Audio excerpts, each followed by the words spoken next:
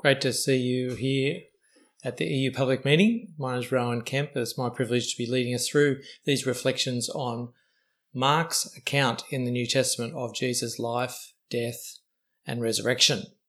But I do have a bit of a question. Those funny things that are on the side of your head, what are they? These things on the side of your head? These things, what are your ears actually for? I mean, are they for just hanging off bits of jewellery? Are they for balancing your glasses? Because I tell you, if I didn't have ears, my glasses would be falling down off my face all the time. Or, no, those are useful things to do with one's ears, I guess, but what they're for is hearing. Ears are for hearing. But the challenge usually is that there's so much information that's coming at me all the time. It's hard to know what's worth actually listening to. I might hear lots of stuff, but what's actually worth taking in? What's worth taking in and accepting and actually responding to? That's a big good question. And so what we're going to do today is we're looking at this section in Mark's record of Jesus' teaching, which records for us what Jesus says about hearing, about ears, actually. And so the first thing that we notice here from this passage, if you've got it open, in Mark chapter 4, I've got my Bible here, maybe you can open yours up or call it up online. The first thing you notice from Mark chapter 4 is that Jesus habitually taught the crowds in parables, in these sort of little stories. In fact, Jesus is famous for it. He had all of these parables, many of which are recorded in the New Testament for us. Jesus apparently habitually taught the crowd in parables, but he explained their meaning only privately to his followers, to his disciples.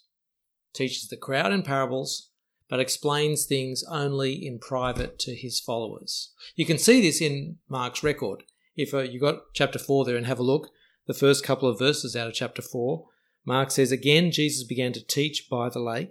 The crowd that gathered around him was so large that he got into a boat and sat in it out on the lake, while all the people were along the shore at the water's edge. He taught them many things by parables," says Mark. And then turn a bit later in the account. He then goes through sort of 5 parables that Jesus gave, an example of 5 parables that Jesus used. Jump to the end of that section, verse 33 of the chapter. Then Mark records, "With many similar parables, Jesus spoke the word to them as much as they could understand. He did not say anything to them without using a parable. But when he was alone with his own disciples, he explained everything." See? He teaches the crowd in parables, always, but explains things in private only to his disciples. And so then Mark gives us a collection of Jesus' parables, which I think have been very deliberately brought together. And the very first parable he says is this parable known as the parable of the soils, or sometimes known as the parable of the sower.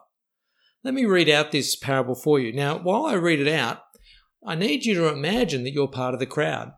You're there. Jesus got into a boat, Mark records for us. He's sitting on the edge of the water in a boat. The crowd are so large they're gathered on the edge, on the shore. And Jesus tells them this parable. Now remember, he doesn't explain it to the crowd. He just gives the parable. So my question is, if you were standing there in the crowd, what would you understand by this parable? What would you think is being taught, said? Here we go. It starts like this in verse 3 of chapter 4. "Listen," says Jesus. "A farmer went out to sow his seed. As he was scattering the seed, some fell along the path, and the birds came and ate it up. Some fell on rocky places, where it did not have much soil. It sprang up quickly, because the soil was shallow. But when the sun came out, the plants were scorched, and they withered because they had no root. Other seed fell among thorns, which grew up and choked the plants, so that they did not bear grain. Still other seed fell on good soil. It came up, grew, and produced a crop, multiplying 30, 60, or even 100 times." Then Jesus said, Whoever has ears to hear, let them hear. Okay, so you're standing there on the shore. You've just listened to Jesus share that parable, that little story about agricultural life. And he says, whoever's got ears to hear, let them hear. And you're going, well, I have got ears and I can hear and I've heard what you said. What the heck does that story mean? What's it about? Is it just, an interesting story, an observation about agricultural life? You sow some seed and the stuff on the path gets taken away by birds, and stuff that's on the rocky soil gets sort of scorched easily by the sun, and stuff that's among the thorns tends to get choked out. But if the good soil, that produces a big crop. Is that... See, the thing about parables is they're not like little illustrations that you might give in a talk. You know, your speaker makes a point and then tries to give an illustration from normal life to try to help you understand his point. That's not the point of the parable. It's not to illustrate something. It's not an example because he doesn't give any explanation. It's just a bare story. No, see, it turns out that Jesus uses parables to deliberately hide his point, so that the only way to know what Jesus actually meant was to be one of his followers, to be on the inside, those who had a relationship with Jesus of trust where they followed him, and they were the ones who got the explanation. So you can see this in this very account here. If you've got your Bible there, have a look at what Jesus says in verse 10. When he was alone, the 12 and the others around him asked Jesus about the parables. Jesus told them, "The secret of the kingdom of God has been given to you, but to those on the outside, everything is said in parables, so that they may be ever seeing, but never perceiving, and ever hearing, but never understanding. Otherwise, they might turn and be forgiven." It turns out the parables were Jesus' deliberate strategy. Everything in parables to the crowds so that it was not obvious what he was saying, but everything explained to his followers, the disciples, so that that's where you would go if you wanted to really understand. See, what he's doing is keeping his relationship with the crowds, with the people, or their relationship with him at the very center. If you want to understand, then you need to join up, start following Jesus. If you're not interested in Jesus, then you won't bother to attach yourself to him, to join his followers, and you miss out on the explanation. So the parables themselves actually divide people along the same lines that Jesus himself does. If you trust Jesus and follow him, then he'll give you the explanation and you'll understand the parables. But if you reject Jesus, if you decide to not follow him, then you'll not understand the parables because you don't have access to the explanation. So your ability to understand the parables is like a litmus test that you do in chemistry, a litmus test that reveals your relationship with Jesus. No, I didn't understand that story at all. I didn't know what it was about. That reveals that actually you're not connected to Jesus. You're not one of his followers. You didn't get the explanation.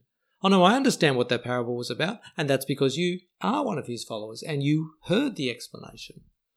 Now, notice here, this is important. Jesus is not saying that he doesn't want people to understand or to follow him. He really does. Notice how he introduces and finishes this very parable. How did it start in verse 3? Listen, says Jesus. Listen up.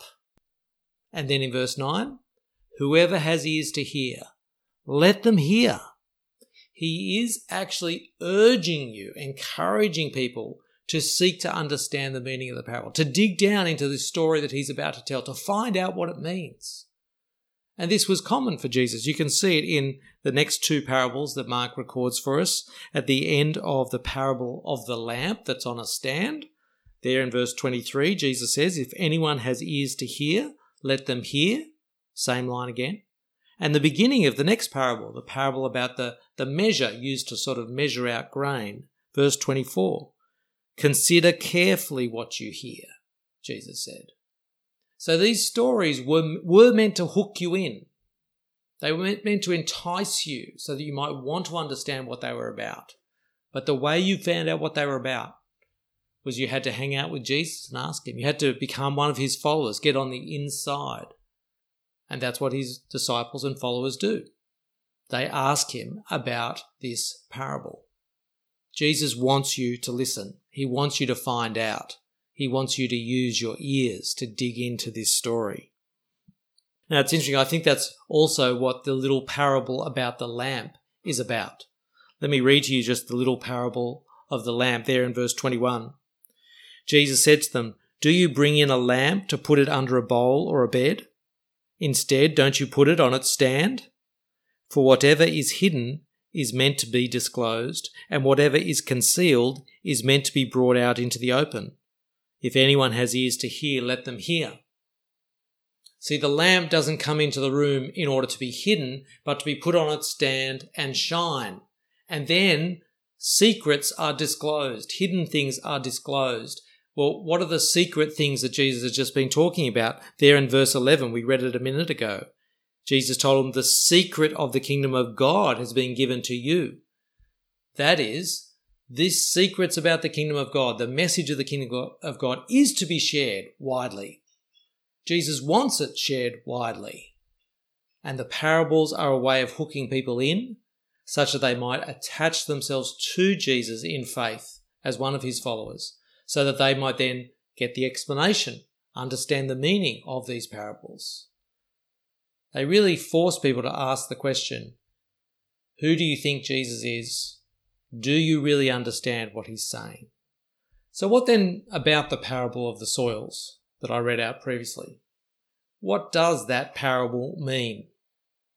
Well, it turns out it's a very important parable, which is probably why Mark has put it first in this little collection of Jesus' parables in chapter 4. And we can see its importance in Jesus' response to the disciples' question about what does it mean. Have a look there, if you've got your Bible open, at verse 13. Then Jesus said to them, that's his followers, his disciples, "Don't you understand this parable? How then will you understand any parable?" Now, I don't think Jesus is saying, look, this is the easiest parable there is. Sort of like, you remember when you used to do math tests? The first question on the test was usually pretty easy. I don't think Jesus is saying, look, this is the easiest question on the maths test. If you don't get this one, you've got no hope for the rest of the test. He's not saying this is the easiest parable that there is, so if you don't get this, you won't get the others. What he's saying is, this is a critical parable that actually explains how people respond to me. If you like, this is like the meta parable. If you don't get this parable, then you're probably going to miss all the others. But then fortunately, Jesus explains it to his disciples, which is what we had read out for us in verses 14 to 20. That is, in Jesus' explanation this parable is about how people respond to the word, the message that Jesus was sharing. In the parable, there's 4 different types of ground or soil, which stand for different types of people and for how they respond to Jesus' word. And the seed that the farmer throws around, that's Jesus' message about the kingdom of God. This good news gospel announcement that the kingdom of God is coming and it's time now to repent and believe his message about the kingdom, to believe that Jesus is indeed the king bringing in this kingdom. And the first type of ground that we meet in the parable is the path, where the seed makes no impact whatsoever. It just bounces off. It's snatched away before the word, this message of Jesus, can have any impact at all. These are those people who make no response at all to Jesus' message about the kingdom of God. They just ignore it. It makes no impact on them. It's like their ears are deaf to it. Maybe that's you. Maybe really this message of Jesus and who he is and the kingdom that he's bringing in, maybe that's made no real difference in your life. It's had no impact. Or maybe that used to be you. Maybe you used to be that path. Well, second type of soil. There are those who do respond to Jesus' message. Initially, they're really excited about Jesus and the kingdom that he's announcing. They're really keen. But then they start copping flack for being a Christian. People make fun of them. Maybe their friends start to cut them out of social opportunities. Maybe their family even kick them out of home or disown them. Maybe their boyfriend or girlfriend dumps them because they've become a follower of Jesus. Maybe they're discriminated against at work or by an employer. Even, as happens around the world, they may even be imprisoned because they've decided to follow Jesus. Well, Jesus says, when people experience that sort of trouble and persecution and then give up their faith, decide to stop following Jesus, he says, well, you're rocky soil. You're like soil that has no depth to your faith. It's shallow, sadly. And you can see it because when the sun of persecution comes out, their faith withers and dies. Sometimes this happens quite quickly. It doesn't take much negative pushback sometimes for some people's faith to wither away. But I've also seen it happen to people over a longer term, where the criticism and the hassling for being a follower of Jesus over a number of years just gradually whittled away a person's faith. Well, Jesus says that his message didn't have deep enough roots in their life. The soil was too shallow. Then there's the thorny soil. Again, these are people who hear Jesus' message about the kingdom of God. They respond positively initially, but then other things take over. Jesus identifies 3 different types of thorny plant that can choke out his message of the kingdom, and they're worth pondering. The first type of thorny plant Jesus identifies are the worries of this life. And it's true, there are always so many things to worry about, aren't there? Even at the very best of times. We worry about our study, we worry about our finances, we worry about our family, we worry about our relationships, we worry about getting a job, and now we worry about the coronavirus. Well, those thorny worry plants can take over and squeeze out Jesus' message.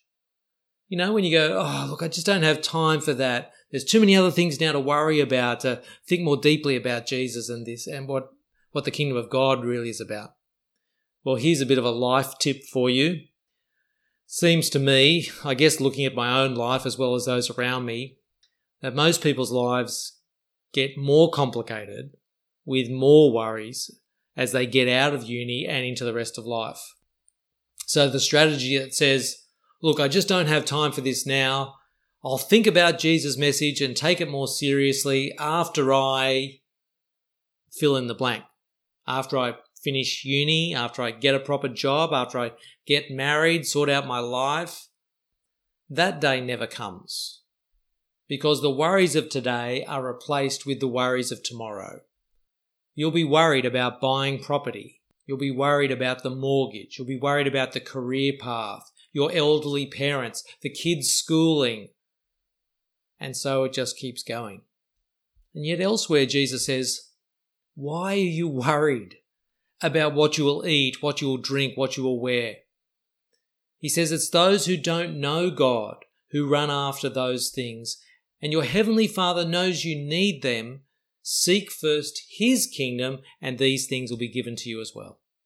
The worries of this life are a distraction from the most important thing, the coming kingdom of God. Are you too distracted by worries to fully respond to Jesus' message of the kingdom? Are those worries choking it out in your life? Second type of thorny plant Jesus identifies is the deceitfulness of wealth. Jesus has lots to say about the danger of being in love with money. Famously, Jesus said, you can't serve God and money. You'll love one and hate the other.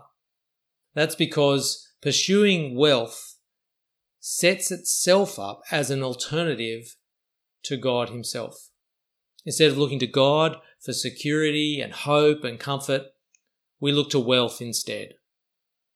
We think money will buy us happiness, that money will protect us, that it'll give us the security that we long for. But it's a lie. And Jesus calls it out here as the deceitfulness of wealth. Money promises us so much, but it just can't deliver. No amount of money is going to protect you from the coronavirus. No amount of money is going to protect you from relationship breakdown. No amount of money can stave off mental illness or let alone keep death at bay. The ultimate answers lie not in wealth, but in God's kingdom, in all that He's promised to do both now and in the future. But so consuming is the pursuit of wealth that it will choke out Jesus' message of the kingdom of God in your life. There'll be no room in your life for Jesus' message about the kingdom of God if you've given yourself over to pursuing financial wealth.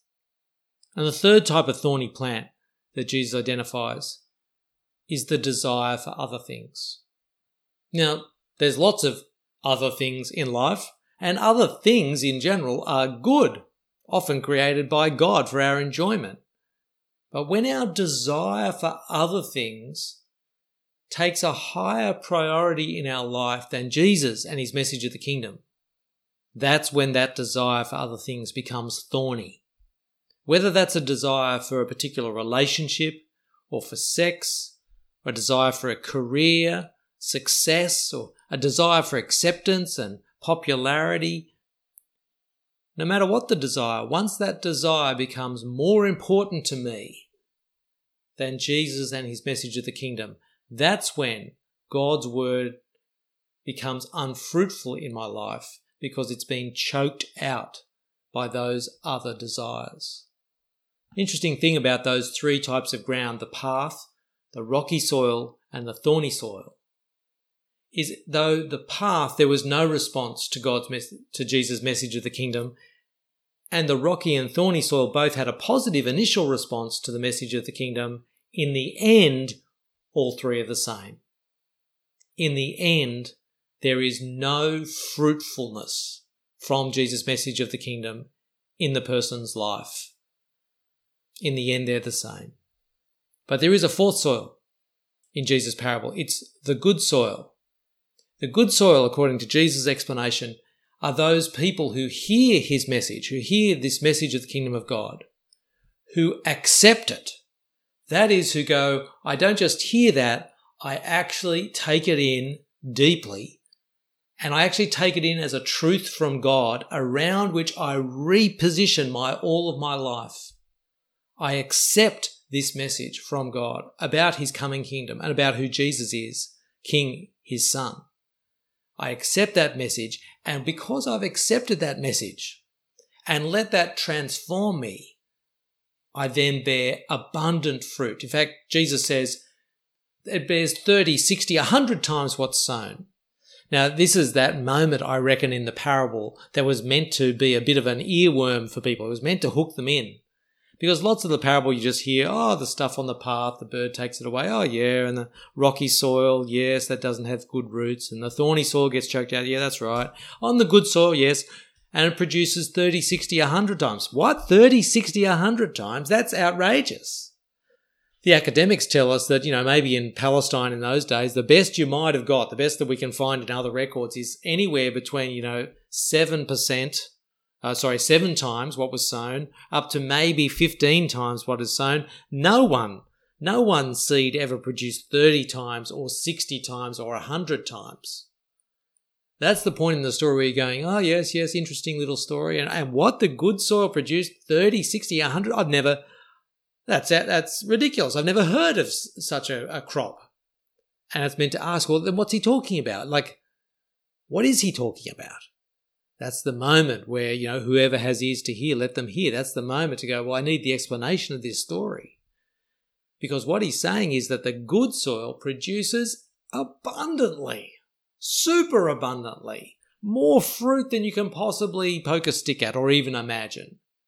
And remember, that's what he's saying. That's what happens if you hear my message. If you genuinely accept it, believe it, reorientate your life around it, then you will produce abundant fruit. Because Jesus' message that He is the King in the coming kingdom of God, that does change everything. That changes your attitude to your relationships, to your family, to your career, to money, to your future, to the things you worry about. It changes your thoughts on all those things, and consequently you live completely differently. That's the fruitfulness that Jesus is talking about. That's the abundant crop that Jesus' word, his message, bears in your life.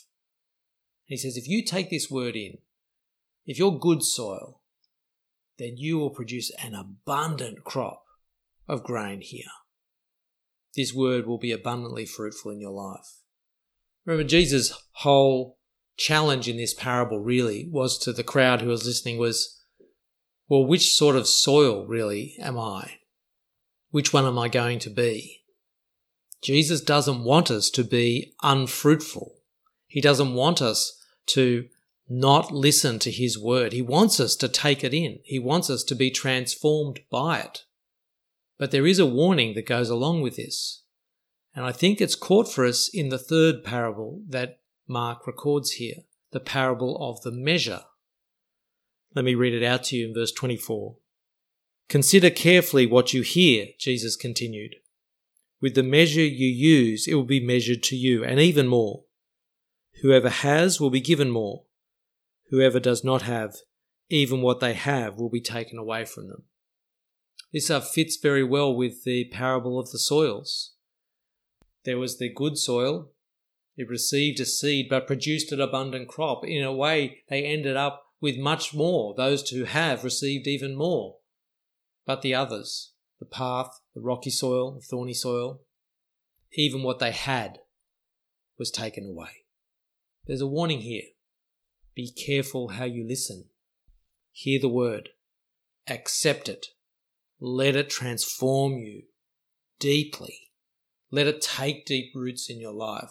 Let it produce an abundant fruit of changed life in the kingdom of God as you follow Jesus. So how is Jesus' word affecting your life? What have you done with Jesus' message of the kingdom? The time is here. The kingdom of God is near. Repent and believe this good news gospel. What have you done with that message? See, in the midst of all the messages that you hear day to day, and which I hear day to day, and frankly, in this sort of social lockdown situation because of COVID-19, there's even more messages that I seem to be hearing online every day. Which messages are you really retaining? Which messages are you really listening to? Are your ears hearing Jesus' message of his kingdom? Have you heard it, really heard it? Whoever has ears to hear, let them hear. Because above everything else, that's what God has given you ears for listening to that message from Jesus. Oh, the ears are wonderful things and they do all sorts of wonderful things and we can dangle all sorts of wonderful things off them. But the one reason above all else that God has created ears for is to listen to that message of Jesus and his coming kingdom. Because it's in that message that you might be fruitful, good soil, that you might have life eternal in the kingdom of God. That's what he's made you for. That's why he's given you ears, that you might respond in repentance and faith to this message of Jesus. If you want to dig more down into these parables, there's a short podcast that we're putting on the EU website where I dig down into the next parable, the fourth parable here in this chapter. You might like to dig into that a bit further on. You might like to listen up to that. Otherwise, I hope you have a really great break over the mid-sem break and look forward to you being back at PMs when we get back to week 8.